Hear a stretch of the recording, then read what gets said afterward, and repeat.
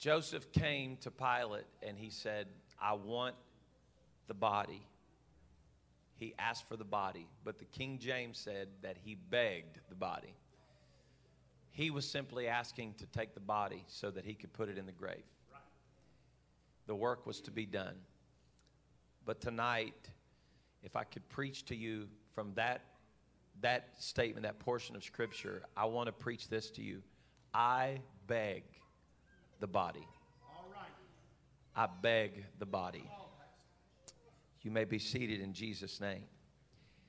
This is a powerful moment in the story of the death, the burial, and the resurrection. And I understand tonight that the title is somewhat a play on words. I beg the body. I beg the body of Christ.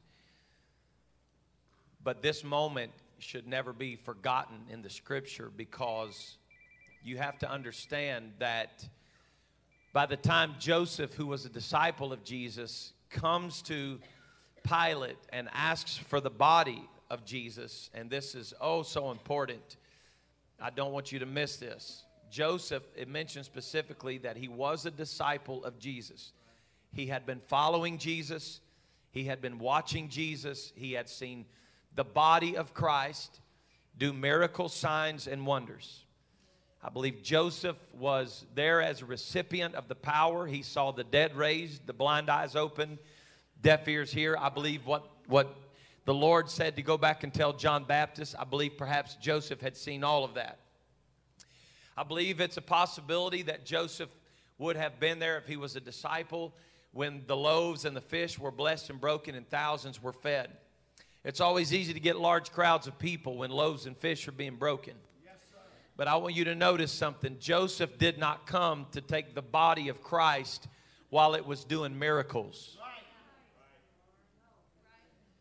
Joseph came to take the body of Christ when it offered him nothing. There is value in understanding Joseph did not come to get the body of Jesus because Jesus could offer him the power that he did the day before. He did not come to take that body because Jesus was going to do a miracle and he was going to see the lame walk and the dumb talk and the blind see and the deaf hear. He came to take a body that could not offer him anything because of who he was, not because of what he had done. And so he came and he begged the body. And I want to play on those words just a little bit about the body, if I could tonight, that he begged the body.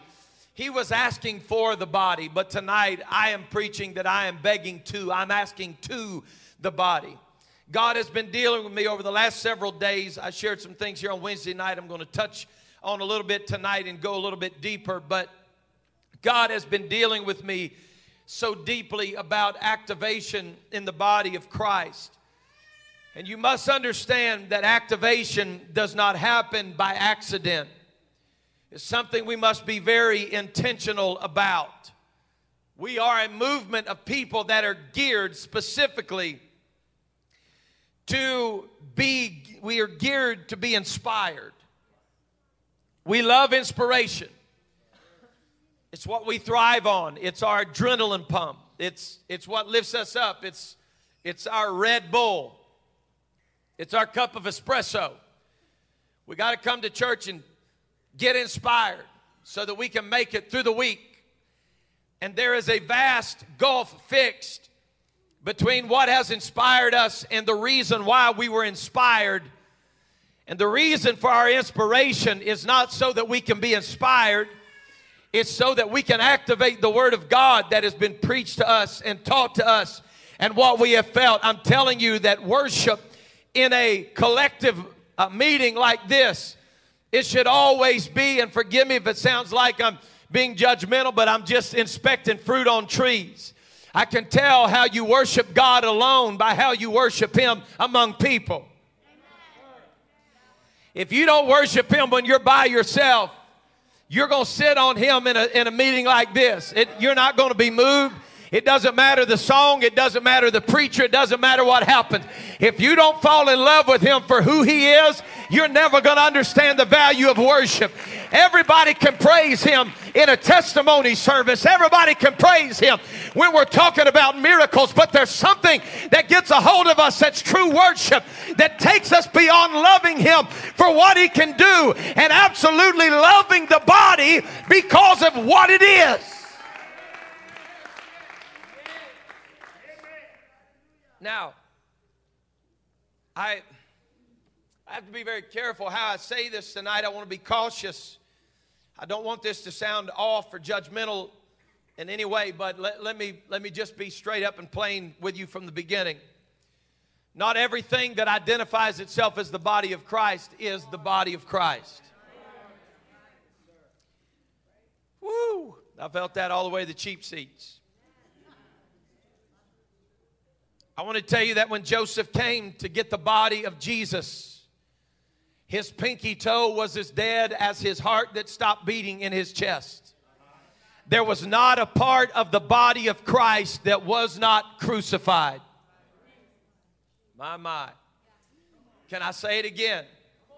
There was not a part of the body of Christ that was not crucified. And being a member of a church does not make you a part of the body of Christ. You may be a part of an assembly that gathers together, but just because you gather in an assembly does not make you a part of the body. What are you saying, Pastor? I'm saying if it hasn't been crucified, it's not a part of the body. It has to be crucified. If it hasn't been crucified, then it cannot be buried. If it cannot be buried, it cannot be resurrected.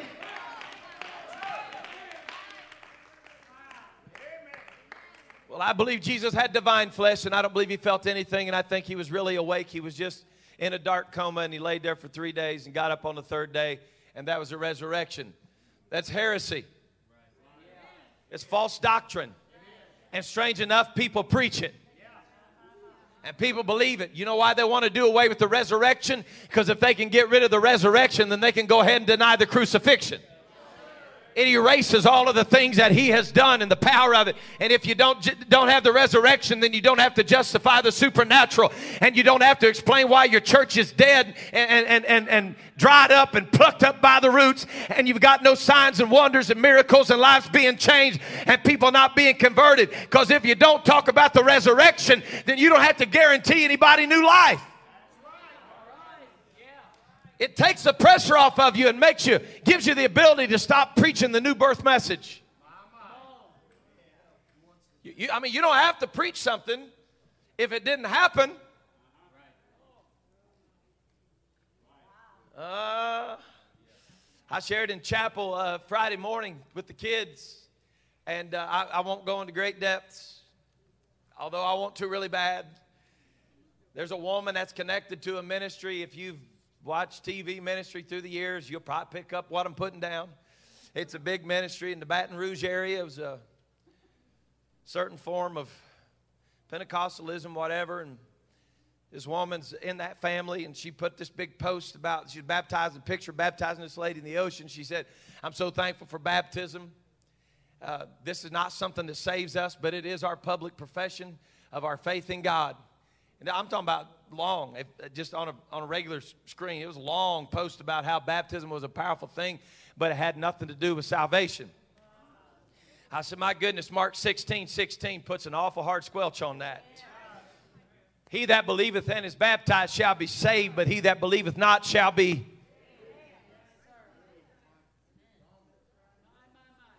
I like the way Peter said it. He compared it to Noah.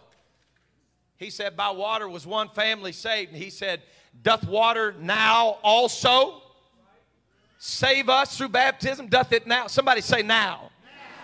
It now saves us. Baptism now saves us. But understand me when I tell you that if something is not necessary and it's just part of the beauty of the picture, then we can all dance around and hickamo and get happy about it. Woo! Yippee, look at, I'm telling you right now, something has got to transpire in the body to where we realize you cannot be resurrected if you haven't been crucified.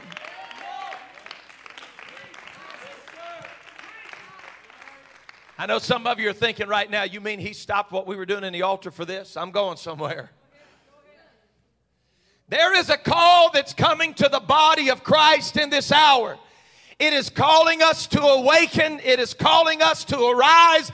It is calling us to activate. And tonight I stand before this body to tell you, I am begging the body of Christ to awaken from our slumber. There is a sleep that has come on the body of Christ. I'm going to deal with it. I'm going to hit it head on tonight. There is a spirit of slumber that has come on the church of the living God. Amen. Just a few months ago, we were begging God for doors to be open, for us to have worship service. And now it's just another Sunday. It's just another Sunday night. It's just another meeting.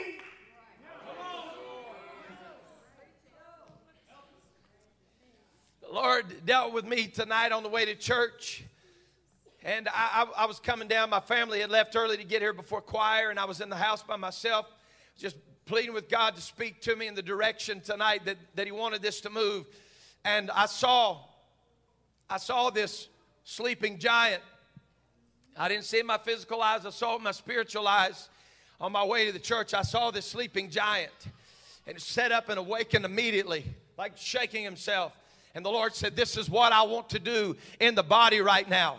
He said, but this is the problem, and this is where we're at with this age that we're in right now, is that laziness has become the normal in the body of Christ. And I'm not here to be ugly tonight, but I'm telling you, it is so easy for us to sit back and relax and just enjoy the good things of God and to get a chill bump up and down our spine every now and then. And the Holy Ghost is calling us to a deeper measure and telling us in some way, somehow, to hear it, that there is a world that is lost and dying and on their way to hell while we're having good church.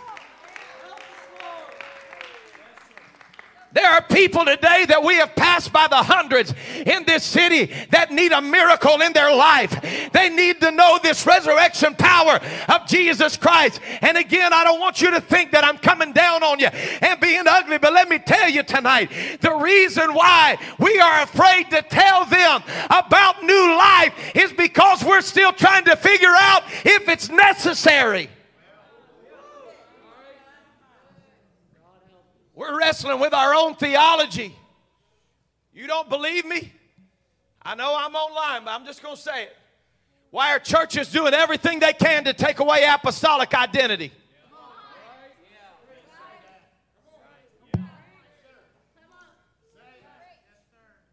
I'm not throwing darts at anybody. I'm just telling you that the apostolic movement, something happened to us a few years ago that we would rather be relevant than powerful. I want to tell you there's nothing in the scripture that's indicative of the fact that the church fit in with the culture of the day and was relevant to the culture of the day. Oh, God. I know this is probably going to go around. People are going to see it. I understand that. But I'm just saying it doesn't matter. I mean, dear God, you can paint apostolic on your sign and be dead as a doornail inside. I get that. But I really don't know why in the world people are so afraid to let the world know who we are and what we are. I want to do everything I can. I don't care what it is. I don't care where we got to write it, put it on the side of a mountain if that's what we got to do. If that's what we got to do, let's paint it on a mountain. Let's hang it from a sign. Let's get us a big old sign in this town. We are not like any other church that just claims to be the body when we are the apostolic body of Christ. Please forgive me, but I'm not changing the name of our church so that people will think we're like everybody else.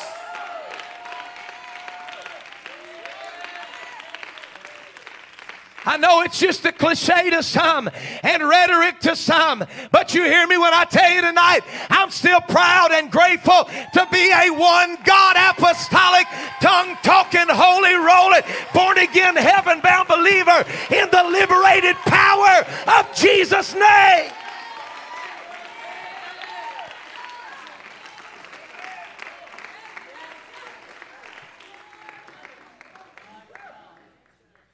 Change our style, we change our preaching, we change our methods, we change it all so that people feel more comfortable. And I want people to be comfortable. Please don't misunderstand me. If you walk in my house, I want you to be comfortable. But there is a vast difference between you walking in my house and walking in his house.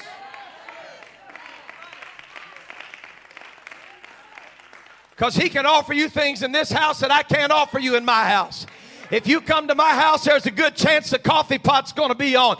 But I've never been able to look at somebody and tell them, this water that I speak to you of, you will never thirst again if I give you a drink of it. Can I just proclaim it tonight from this microphone?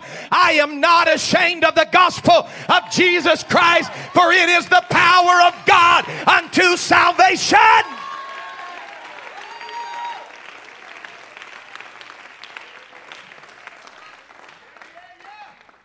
Oh, God. I want to be identified with that number. When I was growing up, we'd sing it, oh, Lord, I want to be in that number.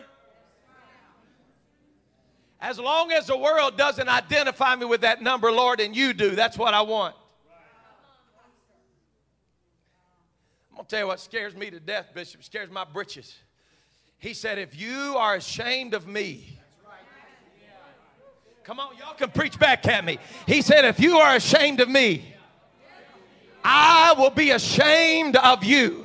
I'm telling you, listen to what I'm saying to you tonight. I want it to be crystal clear. We cannot afford to change our worship. We cannot afford to change our power. We cannot afford to stop praying. We cannot afford to stop fasting. We cannot back down and say we're going to relax a little bit. Here's the reason why. The people in this town that are addicted, they're not going to get set free at a community club eating donuts. But if they walk into if they walk in a room where there is power and authority, I still believe he can deliver.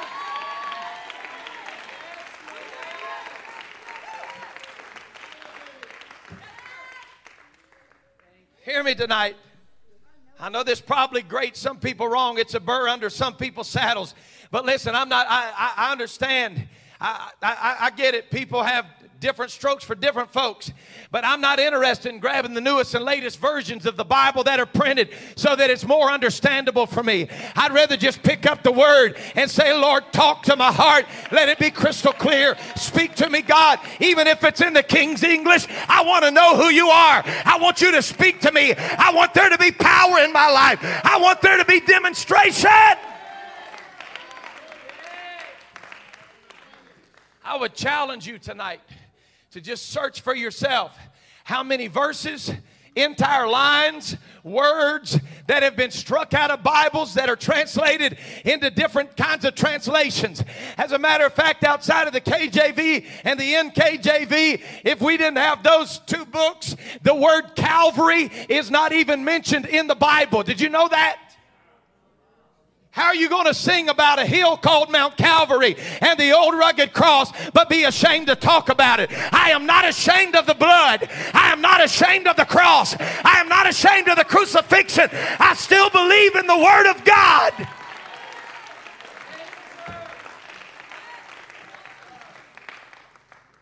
I know it sounds like I got a chip, but I don't. The Holy Ghost has been working on me. He's working on me. I don't ask God to work on you. I ask God to work on me. I want God to keep my heart and my mind right. I want God to keep my spirit right. Understand me when I tell you tonight the reason why I feel so desperately the way that I do, and the reason why I preach the way I preach, is I've lived here all my life, and there are people when I walk into businesses that have known me for years. When I walked into Cracker Barrel last night, I think it was, and man, when I walked, people just started coming up. I'm not saying this to be braggadocious. People started coming up. Hey, Rev, how you doing? Hey, Pastor, what's going on? One of them leaned over to the little lady that was seating everybody and said, this is one of the finest pastors you'll ever meet in your life. And listen, I'm not saying this for applause. I'm saying people know who I am. But it's a shame when people know who we are and they know what we stand for. And for us to start leaning in another direction, and the day they finally make up their mind, they're going to come to the house of God. They're going to walk in here and find out we're really not what we said we were.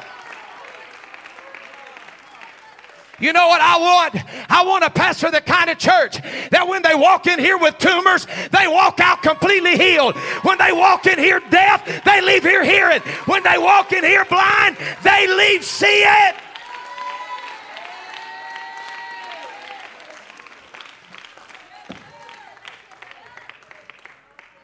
God.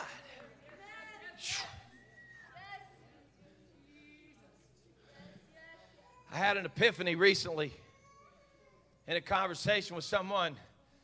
It was the same old discussion we've had for years about why do we see more miracles when we go to the mission field than we see here in foreign mission fields. I've had all kinds of conversations over the last 25, 30 years about why we don't see more than we see when we go overseas. And something came to me in a conversation the other day. I don't even remember who it was. It may have been Brother Thornton. We were talking about it.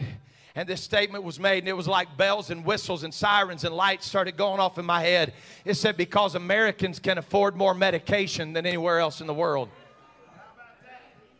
And the Holy Ghost don't just have to deliver our mind. It has to get through 14 different medicines to get to our brain.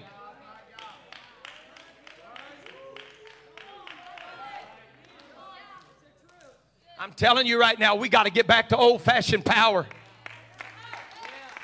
I know nobody wants to believe me when I tell you this, but if the Lord withholds His coming for very much longer, there's going to come a day that the things we've counted on and we've relied on, they may not be there and readily available to us like they are today. And I want to know, what are we going to do then when our only option is to put our trust in the Lord?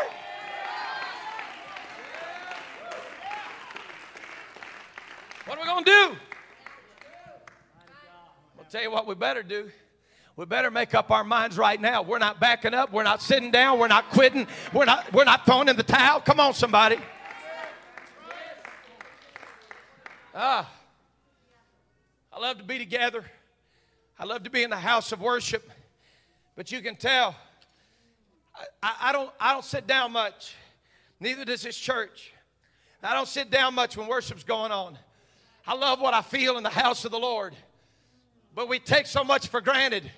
We'll stay in our seats when there are literally thousands and thousands and thousands, hundreds of thousands of people that today they went to church in a place where they could not dance and shout openly. They had to go into a secret place and a hiding place and worship God quietly. And they were willing to risk their lives to make the journey from their home to where they were having church just so they could get together with God's people and have a meeting together with their family of God. Listen to what I'm telling you tonight, church.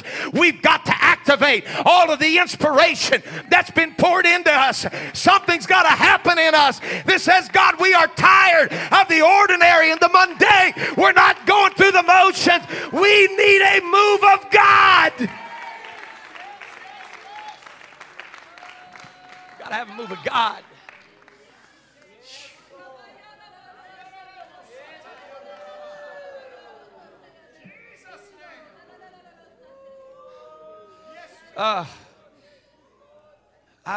Somehow, I don't even know how. I really don't. I didn't join it that I'm aware of. I have no clue how I got it. There's a preacher's forum online that I got sucked into somehow. I don't know, and I hadn't left it. But every now and then I see it if I'm online. And it's all apostolic preachers. And this question was posed this week. I just happened to see it, and I thought, that's interesting. When I read the top of it, and by the time I got to the bottom, I was like, no, it's not interesting. And I read it, and this was the question from an apostolic preacher. This apostolic preacher said, because there's no biblical record of it, do you believe that there was actually anybody ever healed at the passing of the shadow of Peter?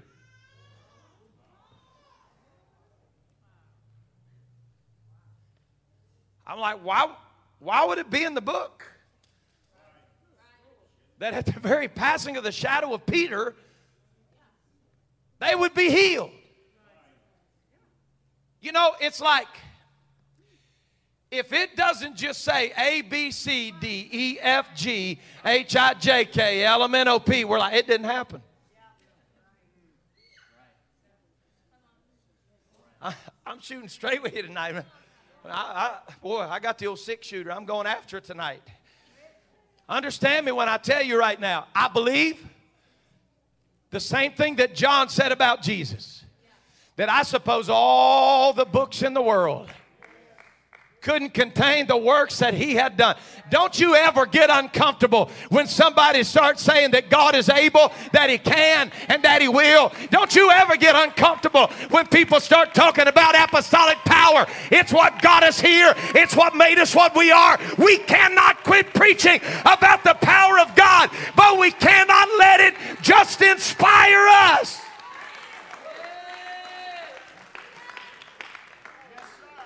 Something's churning in me right now. I've been in prayer with God this week. When I get in prayer with God, I just feel this tug. It's pulling me, and it's pulling me to a place. And here's what's sad, I guess. It's pulling me to a place that I know we already ought to be. It's not like it's some new deep place. It's that I feel the pull of God reaching. And Lord, if y'all take this out of context, you could hurt somebody's feelings. Listen, I'm just going to put this out here. We're always praying that God would help us reach the world, like gather the world. And this is what I saw in the Holy Ghost, Bishop. I saw these arms gathering, but it wasn't the world. It was the church. And it was the Spirit of God constantly saying, no, you got to get back here. You got to come back in. You got to get this back. You got to pull back in. Come on. I could just see it just like I'm looking at you right now. And I saw these big arms, and they'd come out. And these people were straying off, getting out in the distance. And I'd see the hand of God reach out, pull it back. I'm like, Lord, is this the world? He said, no, it's the church. They're always praying for harvest. They're always asking, but at the same time, they're willing to compromise what they believe for the harvest. And they don't realize they're asking for the world to come to them, but all they're doing is going to the world. Why in the world are we afraid to preach? Why are we afraid to believe what we believe? I've never been ashamed of the gospel. I've never been ashamed to be apostolic. I've never one time walked into a place with my family and said, y'all go hide. I don't want anybody to see me walking with you. Come on now. I think it's about time that we let our wives and daughters know holiness is beautiful. Come on, somebody. You can tell I got teenagers in my house. I heard the other day, modest is hottest. I'm going to go with it. Modest is hottest. I'm thankful, and if this offends you, buy me a cheeseburger. I'm thankful that my girls don't walk around with their chests hanging out. I'm thankful my girls don't walk around in booty shorts showing their hind end to every man that walks by. I'm thankful we got holy women in this church that are willing to walk around and let the world know we're different. There's something different about us. Amen. There's some things that ought to be reserved. You know what's sad? Anybody that God's ever brought out of that mess, they really know that's the truth. But when they get frustrated, they'll go find somebody that tells them it's okay to keep on doing it. I'm begging the body tonight to be the body. Be the body. Be the body. Don't be ashamed of the body. Don't be afraid of the body. Everywhere you go, be the body.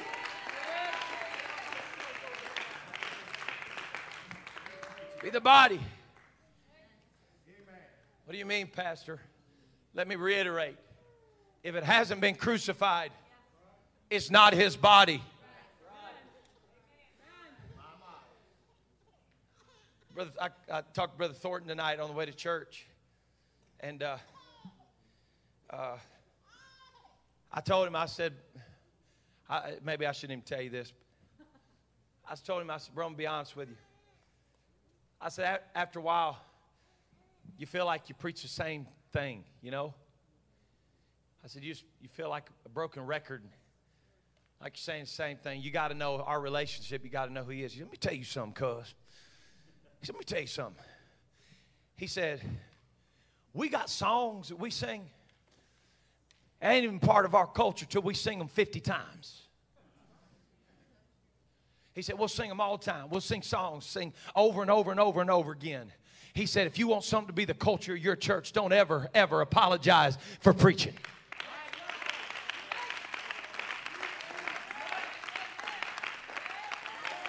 Why are you preaching it, Pastor? Because I'm begging the body to be the body. I'm begging the body to be the body.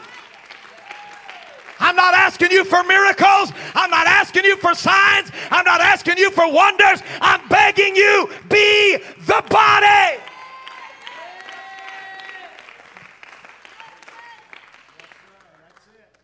God Almighty. I know where I'm trying to go. What time is it? Lord, have mercy. I shouldn't have looked. I know where I'm trying to go tonight. I'm going to get you there.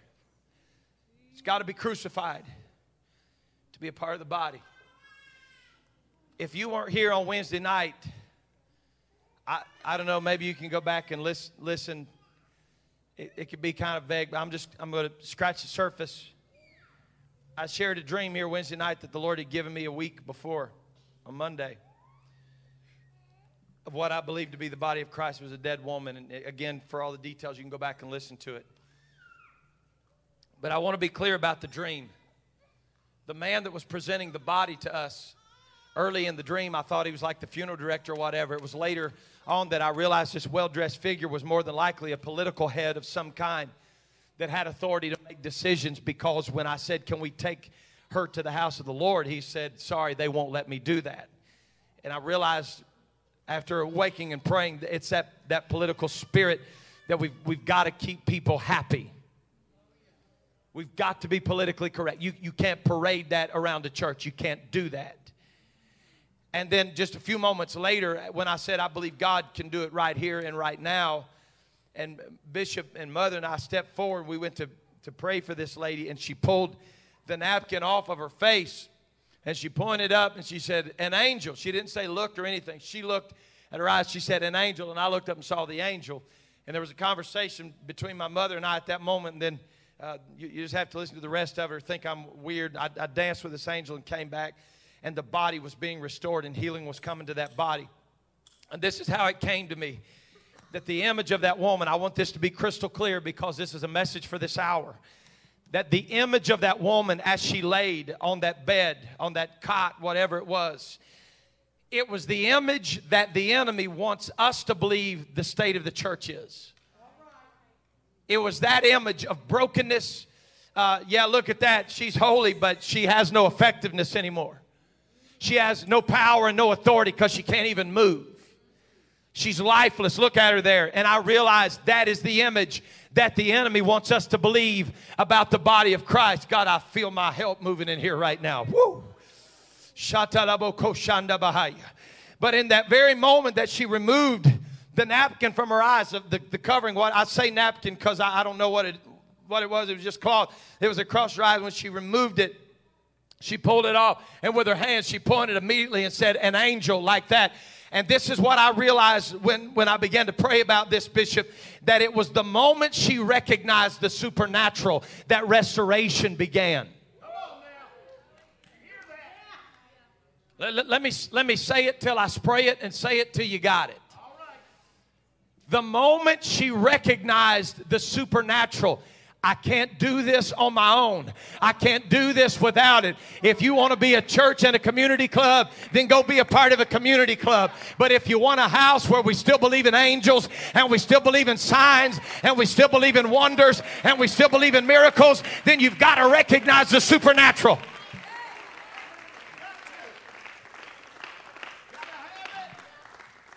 It blows my mind how uncomfortable we get with apostolic language. Well, here we go, shifting from one cheek to the other right now. I see it coming. It's unbelievable. We're apostolic. Somebody starts talking about angels, we're like, ooh, that's weird. Do you know how common angels were in the first century church? Angels were so common. I had a preacher tell me one time, we don't need angels anymore. We got the Holy Ghost. Oh, dear God, are you sure? While Peter was in prison and they were praying for him to be released, angels were so common. They believed that it was just as easily Peter's angel standing on the porch as it was Peter the answer to prayer himself. If you don't like it, I'm sorry. Understand, their first thought was not what happened in the natural world. The first thought of the first century church was, it's the supernatural.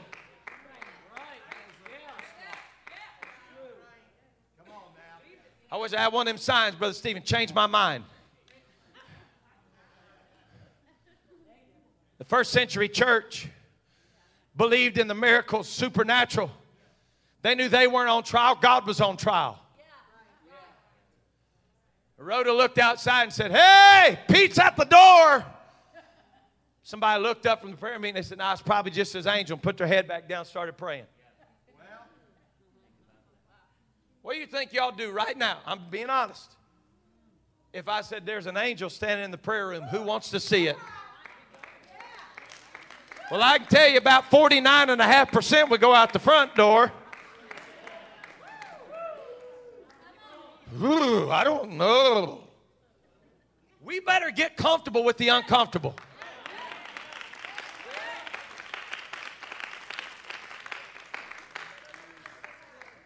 You know why we like to preach Acts 12? Because it was somebody else and not one of us. People can dislike him, say whatever they want to, but Brother Spell in Baton Rouge has taken a major stand during all this junk that we've been going through. Never has closed his doors, gone all the way to the Supreme Court in Louisiana. And they came and arrested him. He's been arrested something crazy. I think he said I don't remember, 20-something times now they've arrested him. Just, he can't do anything about it as soon as he gets to court. But one day they came and took him into the prison. They came, picked him up, arrested him, put him in prison, put on house arrest, put an ankle bracelet on him, whatever. I'm just saying, you don't have to like the way somebody does things, but if somebody's got the guts to stand up for truth, you got to applaud them and say, thank God for somebody that's got guts. And they came, took him to prison, and he went in there like just a few hours later. All the news cameras were out there waiting because he walked right back out, came right back out. And when he walked out, he had his Bible tucked under his arm. They said, what happened when they took you in there? You gotta know his voice. I wish I could do it right now, but he may listen to this someday. I don't know. He said, well, when I got in there, this one boy behind me started cursing. And he said, as soon as he started cursing, he said, I turned around and said, we're not going to do that in here. And I started quoting the word to him. He said, I told him every time one of you curse in here, I'm just going to quote the word. They said, what'd you do while you were in there? He said, I started preaching Jesus to him.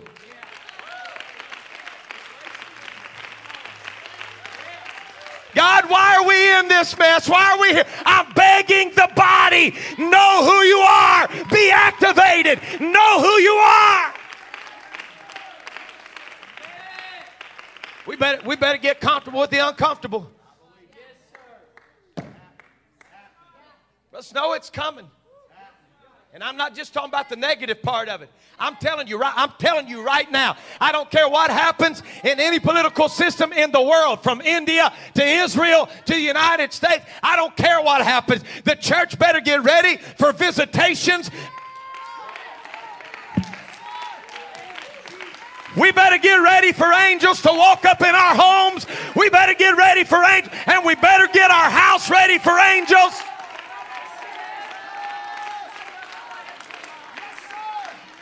Let me make you a promise. If what you've had on your TV is cussing and sex and filth and adultery, if you see something standing at the foot of your bed, it's not the angel of the Lord in the night.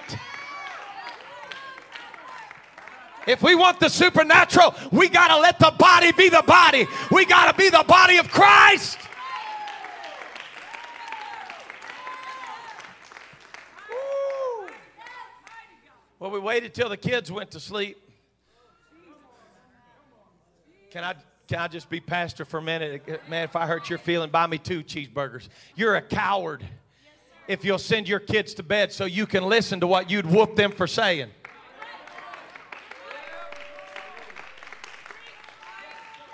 If you'd wash their mouth out with soap, and I still believe in discipline, I'm probably, I'm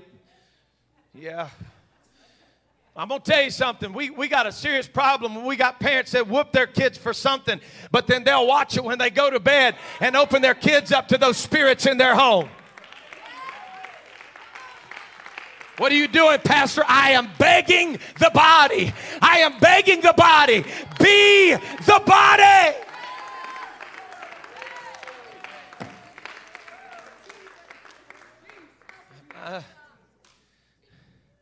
The pivotal moment in the dream is when the lady recognized the supernatural presence of God. 1 Thessalonians 5:23 tells us that we are made in three parts.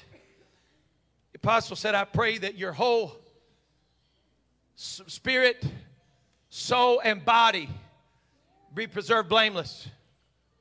This is book. I want your whole spirit, soul, and body. Somebody say that with me right now. Spirit, soul, and body be preserved blameless. It ain't enough to just say you're a Christian. It ain't enough to just say God did a work in your spirit. He said if your soul and your body, your soul and your spirit are submitted, so will your body be. The body of Christ has got to be as blameless as the Spirit of Christ. I want to tell you what I know in the Holy Ghost. Without the Spirit and the supernatural, the body is just a shell. I don't have time to get into all this. I wish it was about 30 minutes earlier. Listen to what I'm telling you right now. That woman that I saw laying there that represented the body of Christ, I thought she was dead. It appeared as though she was dead until the Spirit of God moved and she recognized the supernatural. Here's what I'm saying to you right now. We got biblical precedent for this. If the body of Christ does not function in the realm of the supernatural, we are a skeleton. The day you die, all that means is that your spirit and soul have left your body, and your body without the Spirit is just lifeless. There's nothing to it. Are you hearing what I'm saying? There's nothing left of that body. It's just the tabernacle of that body. It is literally just the flesh of where the spirit and the soul used to live. God, I want to preach that so bad. I look at so many churches today, and I don't want to be critical, but I look at it, and honestly, in my heart, I say, God, is that just the shell of where the Spirit used to dwell?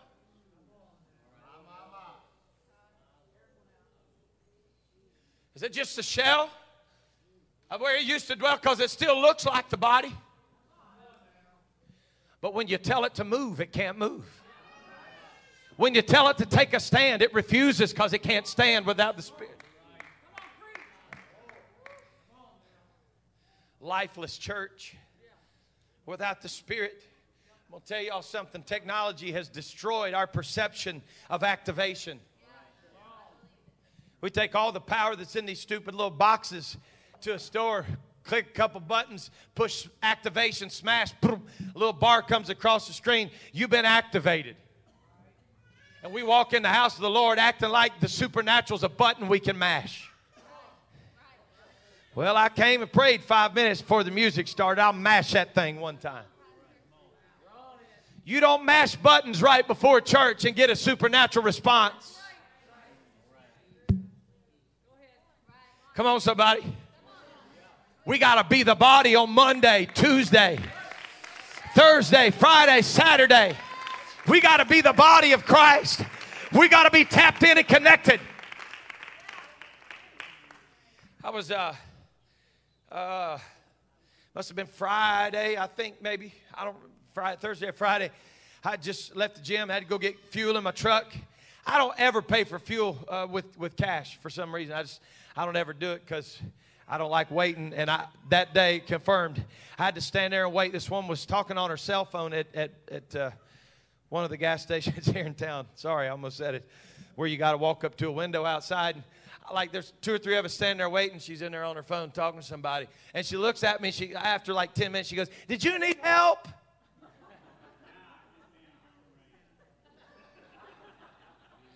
No, ma'am. Nope. I didn't. I actually just wanted to come see what kind of soda you had out here in the cooler. I'll get with you in a minute. She goes, if you're wanting to buy anything except for fuel, I can't take your money right now because of the system. I was like, well, you're in luck, sweetheart. I want fuel. And I looked up, and just before I paid the woman, I had a premeditated amount that I was going to put in my truck. It was basically all of Lauren's first year of college for one tank of gas. And I looked up, and I made eye contact with this girl. She was 2 islands away, and I could tell she was distressed. I don't ever go up there and pay with cash, ever. And I'm dressed like a bum. I'm in gym clothes with a ball cap. And I look over, and I see this girl. She's probably from me to Debbie at least. And I look back up at the woman because I'm like, good grief, I need somebody to wait on me. Why am I still standing here waiting? And when I turned back around and looked, that girl was standing right here. And I was like, hello. She had tears in her eyes. She said, sir, I've never done this and I feel like an idiot. She said, but I've been in a domestic relationship. She had a really nice car, very nice car. She wasn't dressed like trash. She said, sir, I'm trying to get to my mother's in Indianapolis. My kids are there. And she had mascara all over her face. I could tell she'd been weeping. Her eyes were swollen. She said, sir, please, I'll give you everything back. She said, I'll pay you triple back if that's what you need. She said, but I had to run out, and all I had was my phone and my car keys. She said, I don't have anything. I don't have anything. Can you just help me? She said, sir, I'm a nurse. I make a good living. I'm not a drug addict. She said, I know there's a lot of them around here, but I'm not one. And I'm standing there, and the Holy Ghost is nudging me, saying, now do you know why you're standing here, you stubborn thing? She said, sir, I'm a nurse. I said, ma'am, I'm a pastor. Rivers started coming down her face. She said, tell me where you live. Tell me where you pastor. Give me your address, anything. She said, just tell me where I can find you. She said, I'll bring. I told the lady, I said, give me $20 worth in her car. Put 50 in my truck. I said, give her. And she just started bawling. She said, I'm so sorry. I said, don't apologize, sweetheart. Don't apologize at all. I said, I believe the Lord has done this. And she said, sir, I'll pay you back. I said, listen, you don't have to pay me anything. Just count it as a blessing from the Lord and get to your babies and get it taken care of. And I walked over and I started pumping gas in my truck. And it took me a few minutes longer than it did her, and she was finishing up. And so I stopped pumping right in the middle. She had pumped $20, and I was going to $50 prepay. And I just stopped, and I left that hanging out of my truck, and I walked up to her. And I said, ma'am, excuse me. She looked at me. She had been laying over her car pumping gas and tears dripping on her car. She said, yes, sir. I said, ma'am, can I pray for you before you leave? She said, absolutely. I grabbed that woman, and the thought came to me. I'm not kidding you. The thought came to me. What if somebody that knows you drives by and sees you touching another woman right now? I'm like, you lying devil. I reached up and took that woman by the hand. I laid my hands on her. I said, in the name of Jesus, I believe you have ordered her steps. I believe you have brought her to this moment right here. Hey, are you hearing what I'm telling you? I'm begging the body. I am begging the body. I'm begging the body. We got to be the body. We got to be the body when we're getting fuel in our car. We got to be the body when we're buying groceries. We've got to be the body.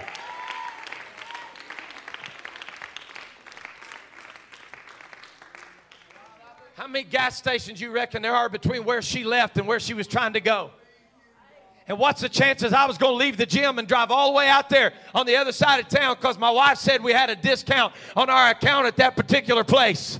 And that was just at the right time that I was having to wait in line. And this woman pulls out. It's a coincidence, Pastor. I'm begging the body. I am begging the body tonight. You got to be the body all the time, everywhere. Be plugged in. Get ready.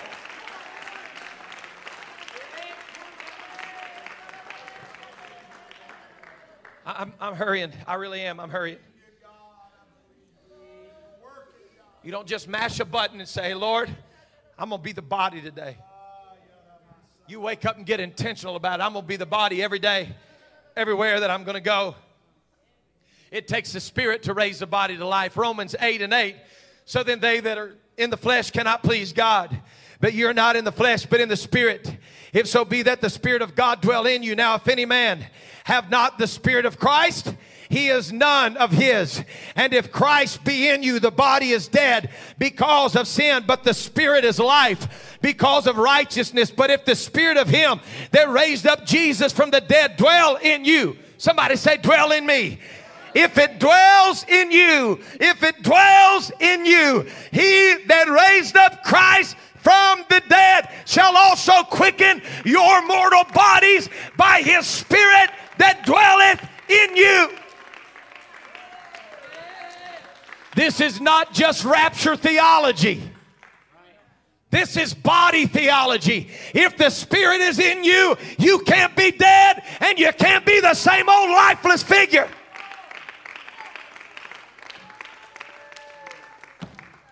I'm hurrying.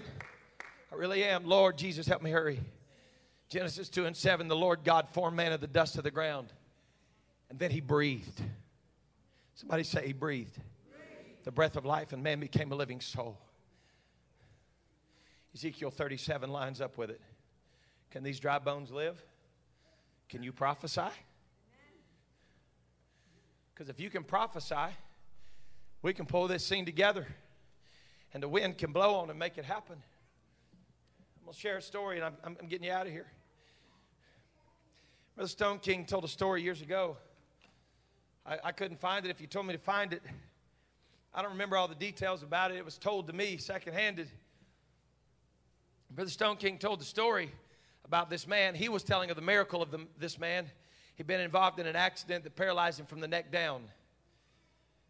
And the man went into the hospital, and he was total care. He was a full paraplegic from the neck down. And I'm in fast forward mode, but the story went that he was in that vegetative state for some time, and ultimately the Lord healed the man. He was in a wheelchair, and the Lord healed him. He got up, and he was completely healed. And God did a miracle, but in the process of the healing is what I want to preach to you. It's one little part I want to extract from the story. He said that when he had become paralyzed, that he was laying in the bed, like the hospital room, I guess, and his wife came in, and she told him, she said, I can't go on like this anymore. She said, I can't love you anymore. I can't stay with you anymore. You're not the man that I married, and I just can't live like this. I'm not going to live with a vegetable the rest of my life. And she walked out of the room and left the man that she said, sickness and in health, I'll be there. She walked out of the room.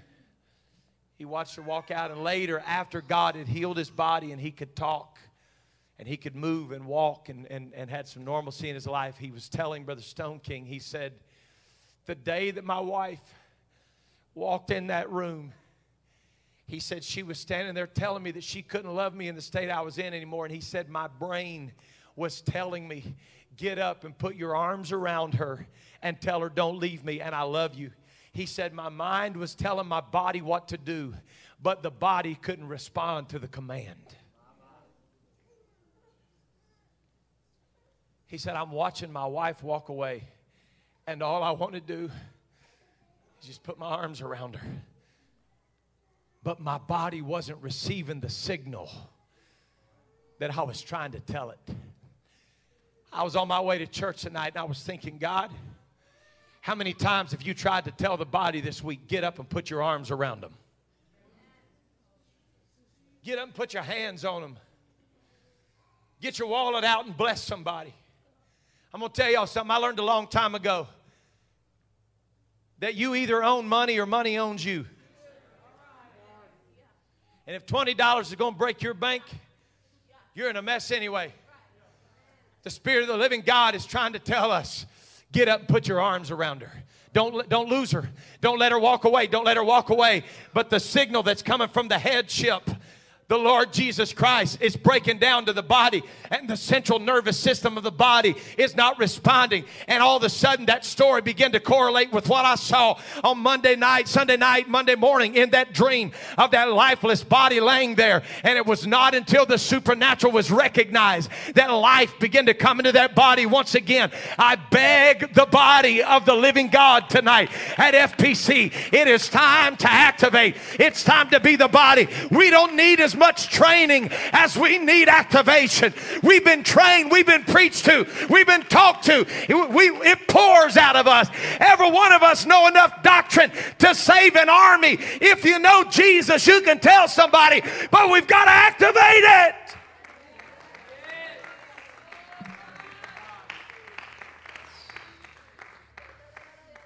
We're on our apostolic schedule because I lost you all about 15 minutes ago. That arm of the Lord is reaching, saying, come on back. Get back in here. Be my body. Be my body. Come on, be my body. God, I think we still ought to be able to go watch this. I think we ought to be able to do that. I can do that and be your body. He said, oh, come on back. Quit telling me how expensive it is. Just get in here. Come on in here and be the body. FPC, listen to what I'm telling you tonight. This is not to glorify anybody in this room, including me, nobody in this room. But I'm just going to make you a promise tonight. If everybody else in the world, every church in the nation walks away from the FPC's not walking away. It's not going to happen. If every one of them change their doctrine of baptism, the infilling of the Holy Ghost, and I don't believe they will, because there's more than 7,000 Elijah that has never bowed a knee. That's not my point. My point is we got to have a made-up mind that being the body is not predicated on what anybody else does. The body is bigger than this assembly. We've got to be the body. Stand with me. Oh. Such a drawing of the Spirit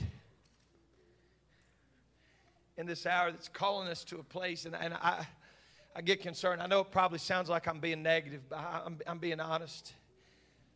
Sometimes I wonder what kind of time schedule we got God on. If you don't do it within this amount of time, we're out.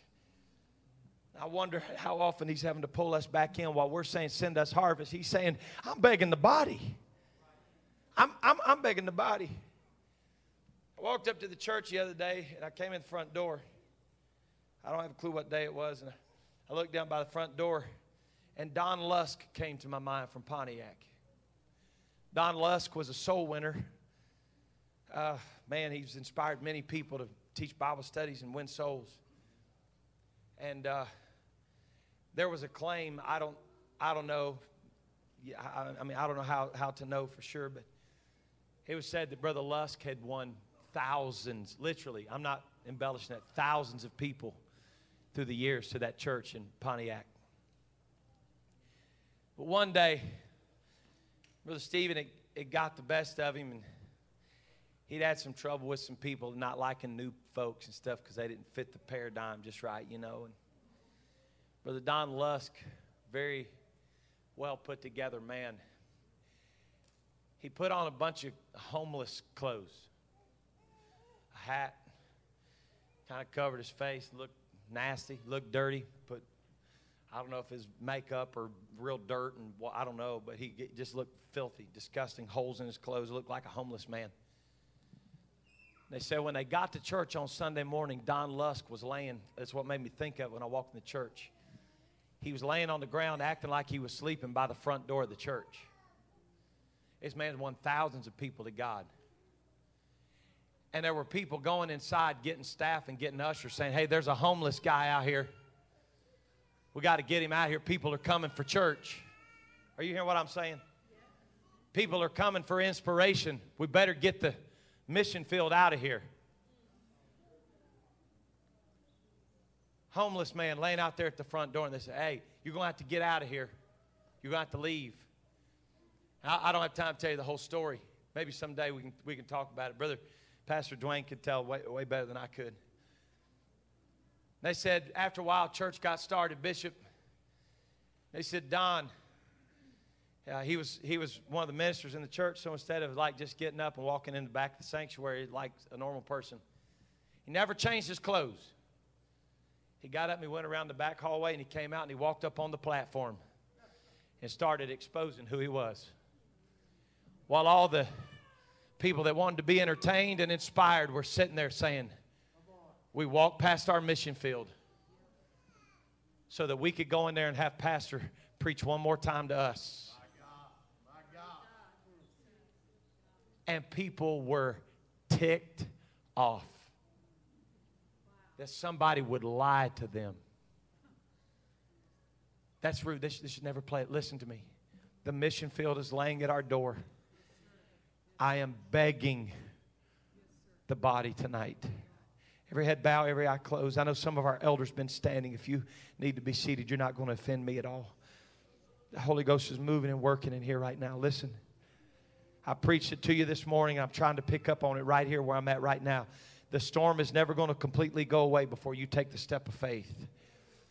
You're never going to become a professional teacher before it's time to start teaching the Word. We got to step out of the boat tonight, and I'm begging the body. I'm begging the body. We're not going to go into 2022 business as usual. But God's about to start messing some of your sleep patterns up. You're going to be waking up in the middle of the night saying, Lord, what are you saying to me right now?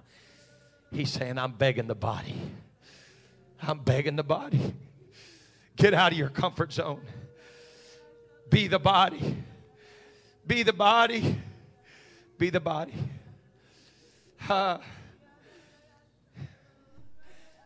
Be the body. Come on, do we really have to give a big invitation tonight? I'm begging. I don't know what else I can say. I'm begging the body. We got to be the body. Pastor, I'd rather have a pulpit and get to preach. I'd rather be in the spotlight. I want to be a solo singer. I want to be in the praise team. I'm begging the body tonight. I'm begging the body. Oh, God, get us out of our comfort zones. Come on, there's somebody here tonight. Bishop said it earlier. We're being the body. You've got infirmities in your body tonight from your former life. Let God heal it. Let's be the body. You can tell somebody of the goodness of God that on October the 31st, 2021, on a Sunday night service, God healed you of everything that you had ever been before. Let Him heal you tonight. God activated in us tonight. This isn't guilt trip preaching. If you guilt somebody into service and giving, it's not true giving. It's guilt. I'm begging the body tonight. Be the body.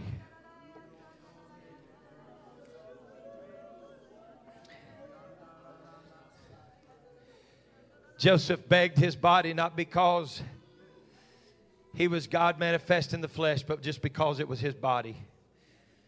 Tonight, I'm not asking you to be a miracle worker. I'm asking you to be the body and let God do the miracles.